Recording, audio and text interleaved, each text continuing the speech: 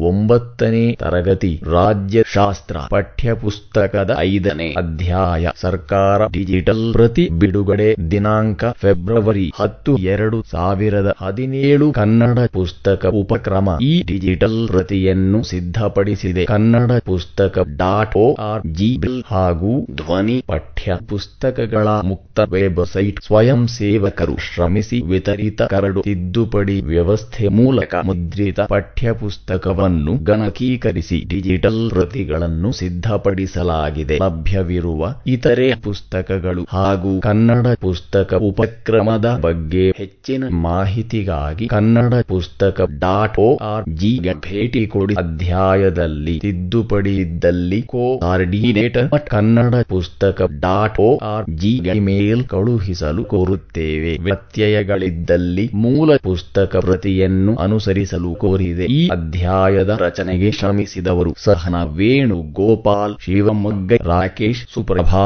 Ballal, Kumar HN Yogesh, Siddananjaya. ಅಧ್ಯಾಯ ಪ್ರಾರಂಭ. ಅಧ್ಯಾಯ -5 ಸರ್ಕಾರ ಗೌರ್ನಮೆಂಟ್ ಪಠ್ಯ ಚೌಕ ಶುರು. ಕಲಿಕಾ ಉದ್ದೇಶಗಳು 1. ಸರ್ಕಾರದ ಅರ್ಥವನ್ನು ತಿಳಿಯುವುದು. 2. ಸರ್ಕಾರದ ಮಹತ್ವವನ್ನು ಅರಿಯುವುದು. 3. ಸರ್ಕಾರದ ವಿವಿಧ ವಿಧಗಳನ್ನು ಗುರುತಿಸುವುದು. 4. ರಾಷ್ಟ್ರ ರಾಜಕಾರಣದಲ್ಲಿ ನಾಯಕತ್ವ ಗುಣಗಳನ್ನು ಬೆಳೆಸಿಕೊಳ್ಳಲು ಪ್ರೇರೇಪಿಸುವುದು. ಪಠ್ಯ ಚೌಕ ಮುಕ್ತಾಯ. ಪಠ್ಯ ಚೌಕ ಶುರು. ಸರ್ಕಾರವು ನಿರಂಕುಶತ್ವವಾಗಿರಲಿ, ಪ್ರಜಾಪ್ರಭುತ್ವವಾಗಿರಲಿ ಅಥವಾ ಬೇರಾವುದೇ ವಿಧವಾಗಿರಲಿ ಒಟ್ಟಿನಲ್ಲಿ ಸರ್ಕಾರವೆಂಬುದು ಇರಬೇಕು. ಇಲ್ಲದಿದ್ದಲ್ಲಿ ಅರಾಜಕತೆ ಉಂಟಾಗಿ ರಾಜ್ಯ ಕೊನೆಗೊಳ್ಳುತ್ತದೆ. ಬ್ಲಂಟ್ಲಿ. ಪಠ್ಯ ಚೌಕ ಮುಕ್ತಾಯ. ಪೀಠಿಕೆ. ರಾಜ್ಯದ 4 ಮೂಲಾಂಶಗಳಲ್ಲಿ ಸರ್ಕಾರವು 1. ಸರ್ಕಾರವಿಲ್ಲದ ರಾಜ್ಯವನ್ನು ಕಲ್ಪಿಸಿಕೊಳ್ಳಲು ಸಾಧ್ಯವಿಲ್ಲ. ರಾಜ್ಯ ಮತ್ತು ಸರ್ಕಾರಗಳು ವಿಭಾಜ್ಯವಾದವುಗಳಾಗಿವೆ. ರಾಜ್ಯದ ಜನತೆಯ ಇಚ್ಛೆಯನ್ನು ಪ್ರೇರಿಸುವ ಸಾಧನವೇ ಸರ್ಕಾರವಾಗಿದೆ. ಕಾನೂನು ಮತ್ತು ಸುವ್ಯವಸ್ಥೆಯನ್ನು ಕಾಪಾಡಿಕೊಂಡು ಶಾಂತಿಯುತ ಜೀವನ ನಡೆಸಲು ಸಾಧ್ಯವಾಗುವಂತೆ ಮಾಡುವುದೇ ಸರ್ಕಾರ. ಸರ್ಕಾರವು ಶಾಸಕಾಂಗ, ಕಾರ್ಯಾಂಗ, ನ್ಯಾಯಾಂಗ ಎಂಬ 3 ಅಂಗಗಳನ್ನು ಹೊಂದಿದೆ. ಶಾಸಕಾಂಗವು ಕಾನೂನುಗಳನ್ನು ರಚಿಸಿದರೆ, ಕಾರ್ಯಾಂಗವು ಅವುಗಳನ್ನು ಅನುಷ್ಠಾನಕ್ಕೆ ತರುತ್ತದೆ ಹಾಗೂ ನ್ಯಾಯಾಂಗವು ಶಾಸಕಾಂಗ ಮತ್ತು ಕಾರ್ಯಾಂಗಗಳಿಂದ ರೂಪಿಸಲ್ಪಟ್ಟ ಕಾಯಿದೆಗಳಿಗೆ ಅರ್ಥ ವಿವರಣೆ ನೀಡುವುದರ ಜೊತೆಗೆ ಕಾನೂನನ್ನು ಉಲ್ಲಂಘಿಸಿದವರಿಗೆ ಶಿಕ್ಷೆ ವಿಧಿಸುತ್ತದೆ. 5.1 ಅರ್ಥ. ಸರ್ಕಾರ ಎಂಬ ಪದವು ಆಂಗ್ಲ ಭಾಷೆಯ ಗೌರ್ನಮೆಂಟ್ ಪದದ ಕನ್ನಡ ರೂಪಾಂತರವಾಗಿದೆ. ಈ ಪದವು ಲ್ಯಾಟಿನ್ ಭಾಷೆಯ ಗುಬೆರ್ನಾಕ್ಯುಲರ್ ಎಂಬ ಪದದಿಂದ ಬಂದಿದೆ. ಇದರ ಅರ್ಥ ನೌಕೆಯನ್ನು ನಡೆಸುವ ಯಂತ್ರ ಎಂಬುದಾಗಿದೆ. ಇಲ್ಲಿ ರಾಜ್ಯವನ್ನು ನೌಕೆಗೆ, ಸರ್ಕಾರವನ್ನು ಅದರ ಯಂತ್ರಕ್ಕೆ ಹೋಲಿಸಲಾಗಿದೆ. ರಾಜ್ಯವೆಂಬ ಹಡಗನ್ನು ಸರ್ಕಾರವೆಂಬ ಯಂತ್ರ ನಡೆಸಿಕೊಂಡು ಹೋಗುತ್ತದೆ ಎಂಬರ್ಥ ನೀಡುತ್ತದೆ. ಸರ್ಕಾರ ಎಂದರೆ ಸಂವಿಧಾನದ ಪ್ರಕಾರ ಅಧಿಕಾರವನ್ನು ಚಲಾಯಿಸುವ ಸಂಸ್ಥೆಯಾಗಿದೆ. ವ್ಯಾಖ್ಯೆಗಳು. ಬರ್ಕ್ ರವರ ಪ್ರಕಾರ ರಾಜ್ಯದ ಇಚ್ಛೆಯನ್ನು ಪ್ರೇರಿಸುವ ಯಂತ್ರವೇ ಸರ್ಕಾರ. ಗಾರ್ನರ್ ರವರ ಪ್ರಕಾರ ರಾಜ್ಯದ ಅಥವಾ ಜನತೆಯ ಸಾಮೂಹಿಕ ಇಚ್ಛೆಯನ್ನು ರೂಪಿಸುವ, ವ್ಯಕ್ತಪಡಿಸುವ, ಜಾರಿ ತರುವ ಸಾಧನವೇ ಸರ್ಕಾರ. H.G. ಲಾವ್ಸ್ಕಿಯವರ ಪ್ರಕಾರ ರಾಜ್ಯದ ಉದ್ದೇಶಗಳನ್ನು ಪರಿಣಾಮಕಾರಿಯಾಗಿ ಜಾರಿಗೊಳಿಸುವ ವಸ್ತುಸ್ಥಿತಿಯೇ ಸರ್ಕಾರ. ಗಿಡ್ಡಿಂಗ್ಸ್ ರವರ ಪ್ರಕಾರ ನಾಗರಿಕ ಸಮಾಜದ ಪ್ರಮುಖ ಸುಧಾರಣಾ ಸಂಘಟನೆಯೇ ಸರ್ಕಾರ. 5.2 ಮಹತ್ವ. ಸರ್ಕಾರವು ರಾಜ್ಯಾಡಳಿತದ ಮುಖ್ಯ ಕಾರ್ಯನಿರ್ವಹಣಾಂಗವಾಗಿದೆ. ಇದರ ಮಹತ್ವವು ಈ ಕೆಳಕಂಡಂತಿವೆ. 1. ರಾಜ್ಯದ ಜನತೆಯ ಷೋತ್ತರಗಳನ್ನು ಈಡೇರಿಸುತ್ತದೆ. ರಾಜ್ಯದ ಜನತೆಯು ಉತ್ತಮವಾಗಿ ಜೀವನ ನಡೆಸಲು ಕೆಲವು ಅಂಶಗಳು ಅಥವಾ ವ್ಯವಸ್ಥೆಗಳು ಅವಶ್ಯವಾಗಿರುತ್ತದೆ. ಈ ಅವಶ್ಯಕತೆಯನ್ನು ಸರ್ಕಾರವು ನೆರವೇರಿಸುತ್ತದೆ. 2. ಸಮಾಜದಲ್ಲಿನ ಬಿಕ್ಕಟ್ಟುಗಳನ್ನು ನಿವಾರಿಸುತ್ತದೆ. ರಾಷ್ಟ್ರದ ಸಮಸ್ಯೆಗಳು ಹಾಗೂ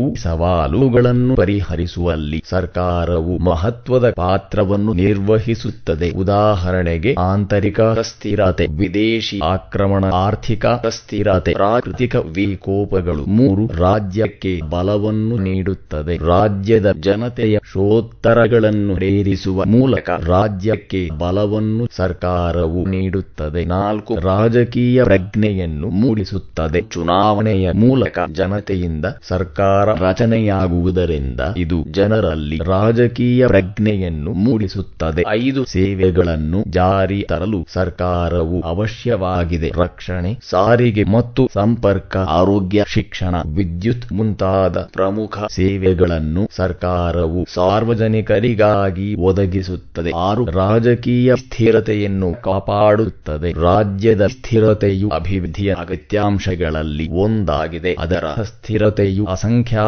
ಸಮಸ್ಯೆಗಳಿಗೆ ಕಾರಣವಾಗುತ್ತದೆ. ಹಾಗಾಗಿ ಸರ್ಕಾರವು ರಾಜಕೀಯ ಸ್ಥಿರತೆಯನ್ನು ಕಾಪಾಡಿಕೊಂಡು ಈಗಲೂ ನಿರಂತರವಾಗಿ ಪ್ರಯತ್ನಿಸುತ್ತಿರುತ್ತದೆ. 7. ರಾಷ್ಟ್ರದ ಅಸ್ತಿತ್ವವನ್ನು ಉಳಿಸಿಕೊಳ್ಳುತ್ತದೆ. ಸರ್ಕಾರವು ಆಂತರಿಕ ನೀತಿಯನ್ನು ರೂಪಿಸಿ ಅನುಷ್ಠಾನಗೊಳಿಸುವಂತೆಯೇ ತನ್ನ ಬಾಹ್ಯ ಜನತೆ ಮತ್ತು ರಾಷ್ಟ್ರದ ಗುರಿ ಹಾಗೂ ಸಾರ್ವಭೌಮತ್ವವನ್ನು ಸಂರಕ್ಷಿಸುತ್ತಾ ರಾಷ್ಟ್ರೀಯ ಮತ್ತು ಅಂತರರ ಪರಮಾಧಿಕಾರದ ಬಲದಿಂದ ವಿದೇಶಾಂಗ ನೀತಿಯನ್ನು ರೂಪಿಸಿ ಅನುಷ್ಠಾನಗೊಳಿಸುತ್ತದೆ. ತನ್ನ ರಾಷ್ಟ್ರೀಯ ಮಟ್ಟದಲ್ಲಿ ರಾಷ್ಟ್ರದ ಅಸ್ತಿತ್ವವನ್ನು ಕಾಪಾಡಿಕೊಂಡು ಹೋಗುತ್ತದೆ. ಜೈವಿಕ ಯಂತ್ರದಂತಿರುವ ಸರ್ಕಾರವು ಜನತೆಯ ಹಿತಾಸಕ್ತಿಗಳನ್ನು ಈಡೇರಿಸುವ ಜೊತೆಗೆ ರಾಷ್ಟ್ರದ ಧ್ಯೇಯ ಗುರಿಗಳನ್ನು ಸಾಕಾರಗೊಳಿಸುವ ಸಾಧನವಾಗಿ ಕಾರ್ಯನಿರ್ವಹಿಸುತ್ತದೆ. ಪ್ಲೇಟೋರವರು ಸರ್ಕಾರವನ್ನು ಜೈವಿಕ ಯಂತ್ರವೆಂದು ಕರೆದಿದ್ದು ಇಲ್ಲಿ ಶಾಸಕಾಂಗವನ್ನು ಮೆದುಳಿಗೆ, ಕಾರ್ಯಾಂಗವನ್ನು ಹೃದಯಕ್ಕೆ ಹಾಗೂ ನ್ಯಾಯಾಂಗವನ್ನು ಮೂತ್ರಕೋಶಕ್ಕೆ ಹೋಲಿಸಿದ್ದಾರೆ. 5.3 ಸರ್ಕಾರದ ವಿಧಗಳು. Aristotle, Machiavelli, John Locke, Leacock ಮುಂತಾದ ರಾಜಕೀಯ ಚಿಂತಕರುಗಳಲ್ಲಿ ಸರ್ಕಾರದ ವಿಧಗಳ ಕುರಿತು ಒಮ್ಮತದ ಅಭಿಪ್ರಾಯವಿಲ್ಲ. ಆದರೆ ಆಧುನಿಕ ಸರ್ಕಾರಗಳ ವರ್ಗೀಕರಣ ಇಂತಿವೆ. ಸರ್ಕಾರ: ರಾಜಪ್ರಭುತ್ವ, ನಿರಂಕುಶ ಪ್ರಭುತ್ವ, ಪ್ರಜಾಪ್ರಭುತ್ವ. 1. ಸಂಸದೀಯ ಸರ್ಕಾರ, 2 ಅಧ್ಯಕ್ಷೀಯ, 3 ಏಕಾತ್ಮಕ, 4 ಸಂಯುಕ್ತ. 1. ರಾಜಪ್ರಭುತ್ವ. ಪ್ರಾಚೀನ ಪದ್ಧತಿಗಳಲ್ಲಿ ರಾಜಪ್ರಭುತ್ವವು ಇದು ವಂಶ ಪಾರಂಪರ್ಯವಾಗಿ ಮುಂದುವರೆಯುತ್ತಾ ಜನರ ಯೋಗಕ್ಷೇಮವನ್ನು ನೋಡಿಕೊಳ್ಳುವ ವ್ಯವಸ್ಥೆಯಾಗಿದೆ. ಇಲ್ಲಿ ಆಳುವ ಅರಸನು ಸರ್ವಾಧಿಕಾರತ್ವವನ್ನು ಹೊಂದಿದ್ದರು. ಜನರ ಅಭಿಮತಕ್ಕೆ ತಲೆಬಾಗಿ ಕಾರ್ಯನಿರ್ವಹಿಸುತ್ತಿದ್ದ ಕೌಟಿಲ್ಯನ ಪ್ರಕಾರ ಪ್ರಜೆಗಳ ಯೋಗಕ್ಷೇಮದಲ್ಲಿಯೇ ರಾಜನ ಯೋಗಕ್ಷೇಮವಿದೆ. ಇದನ್ನು ಹೊರತುಪಡಿಸಿ ರಾಜನಿಗೆ ತನ್ನದೇ ಆದ ಪ್ರತ್ಯೇಕ ಸುಖ ಅಥವಾ ಯೋಗಕ್ಷೇಮವಿಲ್ಲ ಎಂಬ ಮಾತು ರಾಜಪ್ರಭುತ್ವದ ಮಹತ್ವವನ್ನು ಸಮರ್ಥಿಸುತ್ತದೆ. ಉದಾಹರಣೆ: ಕುವೈಟ್ 2 ನಿರಂಕುಶ ಸರ್ಕಾರ. ಆಲ್ಫ್ರೆಡ್ ಕೋಟ್ಬಾನ್ ರವರ ಪ್ರಕಾರ ಒಬ್ಬ ವ್ಯಕ್ತಿಯು ಯಾರ ಅಧಿಕಾರಕ್ಕೂ ಒಳಪಡದೆ ನಿರ್ದಿಷ್ಟ ಅಧಿಕಾರವನ್ನು ಹೊಂದಿರದೆ ಶಕ್ತಿ ಪ್ರಯೋಗದ ಮೂಲಕ ಅಧಿಕಾರ ಚಲಾಯಿಸುವ ಪದ್ಧತಿಯೇ ನಿರಂಕುಶತ್ವ. ನಿರಂಕುಶತ್ವವು ಪ್ರಜಾಪ್ರಭುತ್ವಕ್ಕೆ ವಿರುದ್ಧವಾದ ಸರ್ಕಾರದ ಪದ್ಧತಿಯಾಗಿದೆ. ಈ ಬಗೆಯ ಸರ್ಕಾರದಲ್ಲಿ ಪ್ರಜೆಗಳಿಗೆ ರಾಜ್ಯಾಡಳಿತದಲ್ಲಿ ಪ್ರತ್ಯಕ್ಷವಾಗಿ ಅಥವಾ ಪರೋಕ್ಷವಾಗಿ ಭಾಗವಹಿಸುವ ಅವಕಾಶವನ್ನು ಮತ್ತು ಸ್ವಾತಂತ್ರ್ಯವನ್ನು ನಿರಾಕರಿಸಲಾಗಿರುತ್ತದೆ. ರಾಷ್ಟ್ರದ ಸಂಪೂರ್ಣ ಅಧಿಕಾರವೆಲ್ಲವೂ ಒಬ್ಬ ವ್ಯಕ್ತಿ ಅಥವಾ ಒಂದು ಪಕ್ಷ ಅಥವಾ ಒಂದು ಗುಂಪಿನಲ್ಲಿರುತ್ತದೆ. ಇದು ಬಲಪ್ರಯೋಗ ತತ್ವಕ್ಕೆ ಬದ್ಧವಾಗಿ ಕಾರ್ಯನಿರ್ವಹಿಸುತ್ತದೆ. ಉದಾಹರಣೆ: ಜರ್ಮನಿಯ ಹಿಟ್ಲರ್ ನಿರಂಕುಶ ಅಧಿಕಾರವನ್ನು ಚಲಾಯಿಸಿದವರಲ್ಲಿ ಪ್ರಮುಖರುಗಳೆಂದರೆ ಗ್ರೀಸ್ನ ಸಿಸ್ಸಿಂಟಸ್, ರೋಮನ್ನ ಜೂಲಿಯಸ್ ಸೀಸರ್, ರಷ್ಯಾದ ಸ್ಟಾಲಿನ್, ಇಟಲಿಯ ಮುಸಲೋನಿ, ಫ್ರಾನ್ಸನ ನೆಪೋಲಿಯನ್, ಬರ್ಮಾದ ನೆವಿನ್, ಯುಗಾಂಡದ ಇದಿ ಅಮೀನ್, ಪಾಕಿಸ್ತಾನದ ಜಿಯಾ ಉಲ್ ಹಕ್ ಮತ್ತು ಮುಷರಫ್, ಬಾಂಗ್ಲಾದ ಏರ್ಷಾದ್, ಈಜಿಪ್ಟ್ನ ಮುಬಾರಕ್, ಲಿಬಿಯಾದ ಗಡ್ಡಾಫಿ ಮುಂತಾದವರುಗಳು. 3. ಪ್ರಜಾಪ್ರಭುತ್ವ ಸರ್ಕಾರ. ಅಬ್ರಹಾಂ ಲಿಂಕನ್ ರವರ ಪ್ರಕಾರ ಪ್ರಜೆಗಳಿಂದ ಪ್ರಜೆಗಳಿಗಾಗಿ ಪ್ರಜೆಗಳಿಗೋಸ್ಕರ ಇರುವ ಸರ್ಕಾರವೇ ಪ್ರಜಾಪ್ರಭುತ್ವ. ಬಾರ್ಕರ್ ರವರ ಪ್ರಕಾರ ಟೀಕೆ ಮತ್ತು ಚರ್ಚೆಗಳಿಂದ ಕೂಡಿದ ಸರ್ಕಾರವೇ ಪ್ರಜಾಪ್ರಭುತ್ವ. ಪ್ರಜಾಪ್ರಭುತ್ವವು ಸರ್ಕಾರದ ಒಂದು ಬಗೆಯಾಗಿದೆ. ಇದು ಇಡೀ ವಿಶ್ವದಲ್ಲೇ ಹೆಚ್ಚು ಜನಪ್ರಿಯತೆಯನ್ನು ಪಡೆದುಕೊಂಡಿದೆ. ಇಂದಿನ ಯುಗವನ್ನು ಪ್ರಜಾಪ್ರಭುತ್ವ ಯುಗವೆಂದೇ ಕರೆಯಲಾಗುತ್ತದೆ. ಇಲ್ಲಿ ವ್ಯಕ್ತಿಗೆ ಹೆಚ್ಚು ಸ್ವಾತಂತ್ರ್ಯವಿದೆ. ಸರ್ಕಾರ ರಚಿಸುವಲ್ಲಿ, ನೀತಿ ನಿರ್ಧಾರ ಕೈಗೊಳ್ಳುವಲ್ಲಿ, ಮೇಲ್ವಿಚಾರಣೆ ನಡೆಸುವಲ್ಲಿ ಪ್ರಜೆಗಳ ಪಾತ್ರವೇ ಮುಖ್ಯವಾಗಿರುತ್ತದೆ. ಇದು ವ್ಯಕ್ತಿಯ ಪರಿಪೂರ್ಣ ಬೆಳವಣಿಗೆಗೆ ಸಹಕಾರಿಯಾದ ಸರ್ಕಾರದ ಪದ್ಧತಿಯಾಗಿದೆ. ಭಾರತ ಬೃಹತ್ ಗಾತ್ರದ ಪ್ರಜಾಪ್ರಭುತ್ವಕ್ಕೆ ಉದಾಹರಣೆಯಾಗಿದೆ. ಪ್ರಜಾಪ್ರಭುತ್ವದಲ್ಲಿ ಪ್ರತ್ಯಕ್ಷ ಪ್ರಜಾಪ್ರಭುತ್ವ ಹಾಗೂ ಪರೋಕ್ಷ ಪ್ರಜಾಪ್ರಭುತ್ವ ಎಂಬ ಎರಡು ವಿಧಗಳಿವೆ. ಪ್ರತ್ಯಕ್ಷ ಪ್ರಜಾಪ್ರಭುತ್ವ ಪ್ರಜೆಗಳು ಪ್ರತ್ಯಕ್ಷವಾಗಿ ರಾಜ್ಯಾಡಳಿತದಲ್ಲಿ ಭಾಗವಹಿಸುವ ರಾಜಕೀಯ ವ್ಯವಸ್ಥೆಯನ್ನು ಪ್ರತ್ಯಕ್ಷ ಪ್ರಜಾಪ್ರಭುತ್ವ ಎಂದು ಕರೆಯಲಾಗುತ್ತದೆ. ಇಲ್ಲಿ ಪ್ರಜಾನಿರ್ಧಾರ, ಪ್ರಜಾನಿರ್ದೇಶನ ಮತ್ತು ಹಿಂದಕ್ಕೆ ಕರೆಸಿಕೊಳ್ಳುವಿಕೆ ಎಂಬ ಮೂರು ವಿಧಾನದ ಮೂಲಕ ಪ್ರತ್ಯಕ್ಷ ಪ್ರಜಾಪ್ರಭುತ್ವವು ಕಾರ್ಯವನ್ನು ನಿರ್ವಹಿಸುತ್ತದೆ. ಪಠ್ಯ ಚೌಕ ಶುರು. ಪ್ರಜಾನಿರ್ಧಾರ. ಶಾಸಕಾಂಗ ರಚಿಸಿದ ಶಾಸನದ ಬಗ್ಗೆ ಜನಾಭಿಪ್ರಾಯ ಸಂಗ್ರಹಿಸುವುದು. ಪ್ರಜಾನಿರ್ದೇಶನ. ಸಂಗ್ರಹಿಸಿದ ಜನಾಭಿಪ್ರಾಯವನ್ನು ಶಾಸಕಾಂಗಕ್ಕೆ ಅಂಗೀಕರಿಸುವಂತೆ ಕಳುಹಿಸಲು ಇರುವ ಜನರ ಸ್ವಾತಂತ್ರ್ಯ. ಹಿಂದಕ್ಕೆ ಕರೆಸಿಕೊಳ್ಳುವಿಕೆ, ಹಿಂಗರೆಯುವಿಕೆ. ಪ್ರಜಾಪ್ರತಿನಿಧಿಗಳು ಜನರ ನಿರೀಕ್ಷೆಗೆ ತಕ್ಕಂತೆ ಸಮರ್ಪಕವಾಗಿ ಕೆಲಸ ನಿರ್ವಹಿಸದಿದ್ದರೆ ಅಂತಹ ಪ್ರತಿನಿಧಿಗಳನ್ನು ವಾಪಸ್ಸು ಕರೆಸಿಕೊಳ್ಳುವುದು. ಪಠ್ಯ ಚೌಕ ಮುಕ್ತಾಯ. ಈ ಬಗೆಯ ಸರ್ಕಾರವನ್ನು ಸಾಧಾರಣವಾಗಿ ಜನಸಂಖ್ಯೆ ಮತ್ತು ವಿಸ್ತೀರ್ಣಗಳಲ್ಲಿ ನಿಯಮಿತ ವ್ಯಾಪ್ತಿಯನ್ನು ಹೊಂದಿರುವ ದೇಶಗಳು ಪಾಲಿಸುತ್ತವೆ. ಉದಾಹರಣೆ ಸ್ವಿಟ್ಜರ್ಲ್ಯಾಂಡ್. ಪರೋಕ್ಷ ಪ್ರಜೆಗಳು ಪರೋಕ್ಷವಾಗಿ ರಾಜ್ಯಾಡಳಿತದಲ್ಲಿ ಭಾಗವಹಿಸುವ ರಾಜಕೀಯ ವ್ಯವಸ್ಥೆಯೇ ಪರೋಕ್ಷ ಪ್ರಜಾಪ್ರಭುತ್ವ. ಆಧುನಿಕ ರಾಜ್ಯಗಳು ಗಾತ್ರದಲ್ಲಿ ವಿಶಾಲವಾಗಿದ್ದು ಹೆಚ್ಚು ಜನಸಂಖ್ಯೆಯನ್ನು ಹೊಂದಿರುವುದರಿಂದ ಪ್ರಜೆಗಳು ಮುಖಾಮುಖಿ ನೇರವಾಗಿ ಕಾನೂನುಗಳನ್ನು ರೂಪಿಸುವ ಮತ್ತು ಅನುಷ್ಠಾನಗೊಳಿಸುವ ಪ್ರಕ್ರಿಯೆಯಲ್ಲಿ ಭಾಗವಹಿಸುವುದು ಸಾಧ್ಯವಾಗುವುದಿಲ್ಲ. ಆದ ಕಾರಣ ನಿಯತಕಾಲಿಕ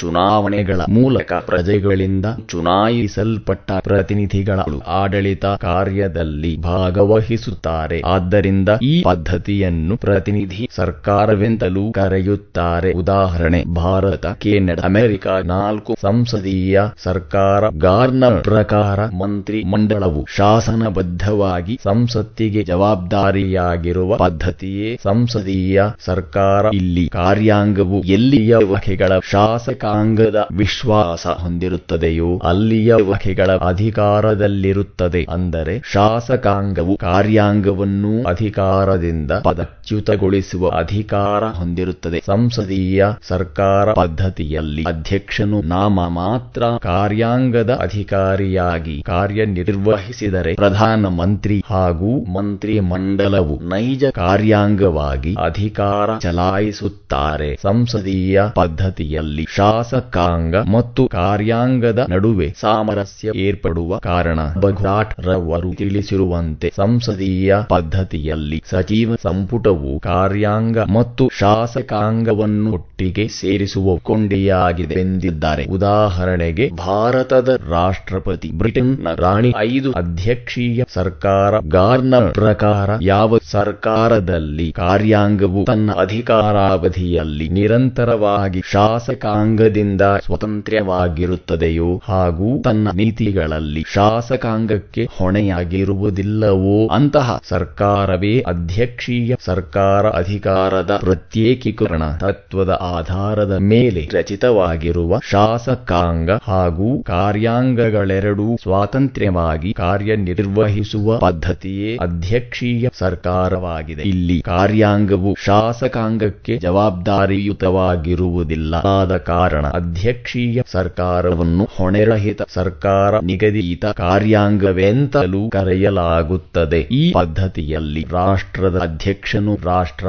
ಮತ್ತು ಕಾರ್ಯಾಂಗ ಅಥವಾ ಸರ್ಕಾರಗಳೆರಡರ ಮುಖ್ಯಸ್ಥನಾಗಿರುತ್ತಾನೆ. ಉದಾಹರಣೆಗೆ ಅಮೆರಿಕ 6 ಏಕಾತ್ಮಕ ಸರ್ಕಾರ. ಪೈನ ಪ್ರಕಾರ ಒಂದೇ ಕೇಂದ್ರ ಸರ್ಕಾರದಲ್ಲಿ ಎಲ್ಲಾ ಅಧಿಕಾರವನ್ನು ಕೇಂದ್ರೀಕರಿಸುವುದರ ಮೂಲಕ ಸಮಗ್ರ ರಾಷ್ಟ್ರದ ಆಡಳಿತವನ್ನು ನಡೆಸುವ ವ್ಯವಸ್ಥೆಯೇ ಏಕಾತ್ಮಕ ಸರ್ಕಾರ. ಡೈಸಿಯವರ ಪ್ರಕಾರ ಕೇಂದ್ರ ಶಾಸಕಾಂಗವೇ ಪರಮಾಧಿಕಾರ ಚಲಾಯಿಸುವ ಅಧಿಕಾರ ಹೊಂದಿರುವುದೇ ಏಕಾತ್ಮಕ ಸರ್ಕಾರ. ಈ ಪದ್ಧತಿಯಲ್ಲಿ ರಾಷ್ಟ್ರವೇ ಕೇಂದ್ರ ಸರ್ಕಾರದ ಅಧೀನದಲ್ಲಿದ್ದು ಪರಮಾಧಿಕಾರವನ್ನು ಹೊಂದಿರುತ್ತದೆ. ಇಲ್ಲಿ ಅಧಿಕಾರವು ಸಾಂವಿಧಾನಿಕ ವಿಭಜನೆ ಮತ್ತು ಹಂಚಿಕೆಗೆ ಒಳಪಟ್ಟಿರುವುದಿಲ್ಲ. ಸರ್ಕಾರವು ಆಡಳಿತದ ಅನುಕೂಲಕ್ಕಾಗಿ ಪ್ರಾಂತ್ಯ ಮಟ್ಟ ಮಟ್ಟದ ಸರ್ಕಾರವನ್ನು ರಚಿಸಿದ್ದರೂ ಅಧಿಕಾರವೆಲ್ಲವೂ ಕೇಂದ್ರದ ನಿಯಂತ್ರಣಕ್ಕೆ ಒಳಪಟ್ಟಿರುತ್ತದೆ. ಉದಾಹರಣೆಗೆ ಇಂಗ್ಲೆಂಡ್, ಜಪಾನ್ 7 ಸಂಯುಕ್ತ ಸರ್ಕಾರ. ಕೆ.ಸಿ. ಢೀರ್ ರವರ ಪ್ರಕಾರ ಕೇಂದ್ರ ಮತ್ತು ರಾಜ್ಯ ಸರ್ಕಾರಗಳ ಅಧಿಕಾರವನ್ನು ವಿಭಜಿಸಿ ಅವುಗಳು ಸ್ವತಂತ್ರವಾಗಿ ಮತ್ತು ಸಹಕಾರದಿಂದ ಕಾರ್ಯನಿರ್ವಹಿಸಲು ಅವಕಾಶವಿರುವ ವ್ಯವಸ್ಥೆಯೇ ಸಂಯುಕ್ತ ಸರ್ಕಾರ. ಸಂವಿಧಾನಕ್ಕನುಸಾರವಾಗಿ ಸರ್ಕಾರದ ಅಧಿಕಾರಗಳು ಕೇಂದ್ರ ಮತ್ತು ರಾಜ್ಯಗಳ ನಡುವೆ ಹಂಚಿಕೆಯಾಗಿರುವ ವ್ಯವಸ್ಥೆಯೇ ಸಂಯುಕ್ತ ಸರ್ಕಾರ. ಈ ಪದ್ಧತಿಯಲ್ಲಿ ವಿವಿಧ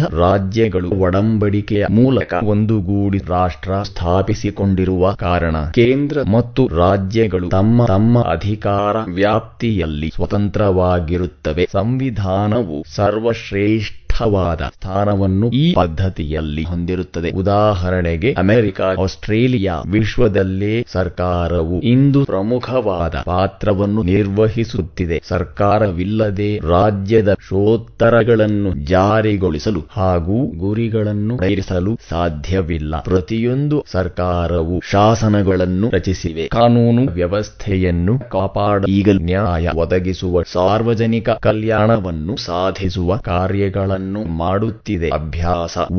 ಒಂದು ವಾಕ್ಯದಲ್ಲಿ ಉತ್ತರಿಸಿ. 1 ಸರ್ಕಾರ ಎಂದರೇನು? 2 ಸರ್ಕಾರ ಎಂಬ ಪದವು ಯಾವ ಮೂಲ ಪದದಿಂದ ಬಂದಿದೆ? 3 ಪ್ರಜಾಪ್ರಭುತ್ವದ 2 ಬಗೆಗಳನ್ನು ಹೆಸರಿಸಿ. 4 ಸಂಯುಕ್ತ ಸರ್ಕಾರ ಎಂದರೇನು? 5 ಅಧ್ಯಕ್ಷೀಯ ಮಾದರಿಯ ಸರ್ಕಾರಕ್ಕೆ 2 ಉದಾಹರಣೆ ಕೊಡಿ. 2 ದಶಾಂಶ ಬಿಟ್ಟ ಸ್ಥಳದಲ್ಲಿ ಸೂಕ್ತ ಪದವನ್ನು ತುಂಬಿರಿ. 1 ಸರ್ಕಾರವು ಬಿಟ್ಟ ಸ್ಥಳ ಮೂಲಾಂಶವಾಗಿದೆ. 2 ಗುಬೆರ್ನಾಕುಲಂ ಪದದ ಅರ್ಥ ಬಿಟ್ಟ ಸ್ಥಳ. 3 ಪ್ರಜೆಗಳಿಂದ ಪ್ರಜೆಗಳಿಗಾಗಿ ಪ್ರಜೆಗಳಿಗೋಸ್ಕರ ಇರುವ ಸರ್ಕಾರವೇ ಬಿಟ್ಟ ಸ್ಥಳ. 4 ಪ್ರಜೆಗಳ ಯೋಗಕ್ಷೇಮದಲ್ಲಿಯೇ ರಾಜನ ಯೋಗಕ್ಷೇಮವಿದೆ ಎಂದು ಹೇಳಿದವರು ಬಿಟ್ಟ ಸ್ಥಳ. 5 ವಿಶ್ವದ ಬೃಹತ್ ಪ್ರಜಾಪ್ರಭುತ್ವ ರಾಷ್ಟ್ರ ಬಿಟ್ಟ ಸ್ಥಳ. 3 2 ಅಥವಾ 3 ವಾಕ್ಯಗಳಲ್ಲಿ ಉತ್ತರಿಸಿ. 1 ಸರ್ಕಾರದ 2 ವ್ಯಾಖ್ಯೆ ನೀಡಿ. 2 ಸರ್ಕಾರದ ವಿಧಗಳನ್ನು ಹೆಸರಿಸಿ. 3 ರಾಜಪ್ರಭುತ್ವ ಎಂದರೇನು?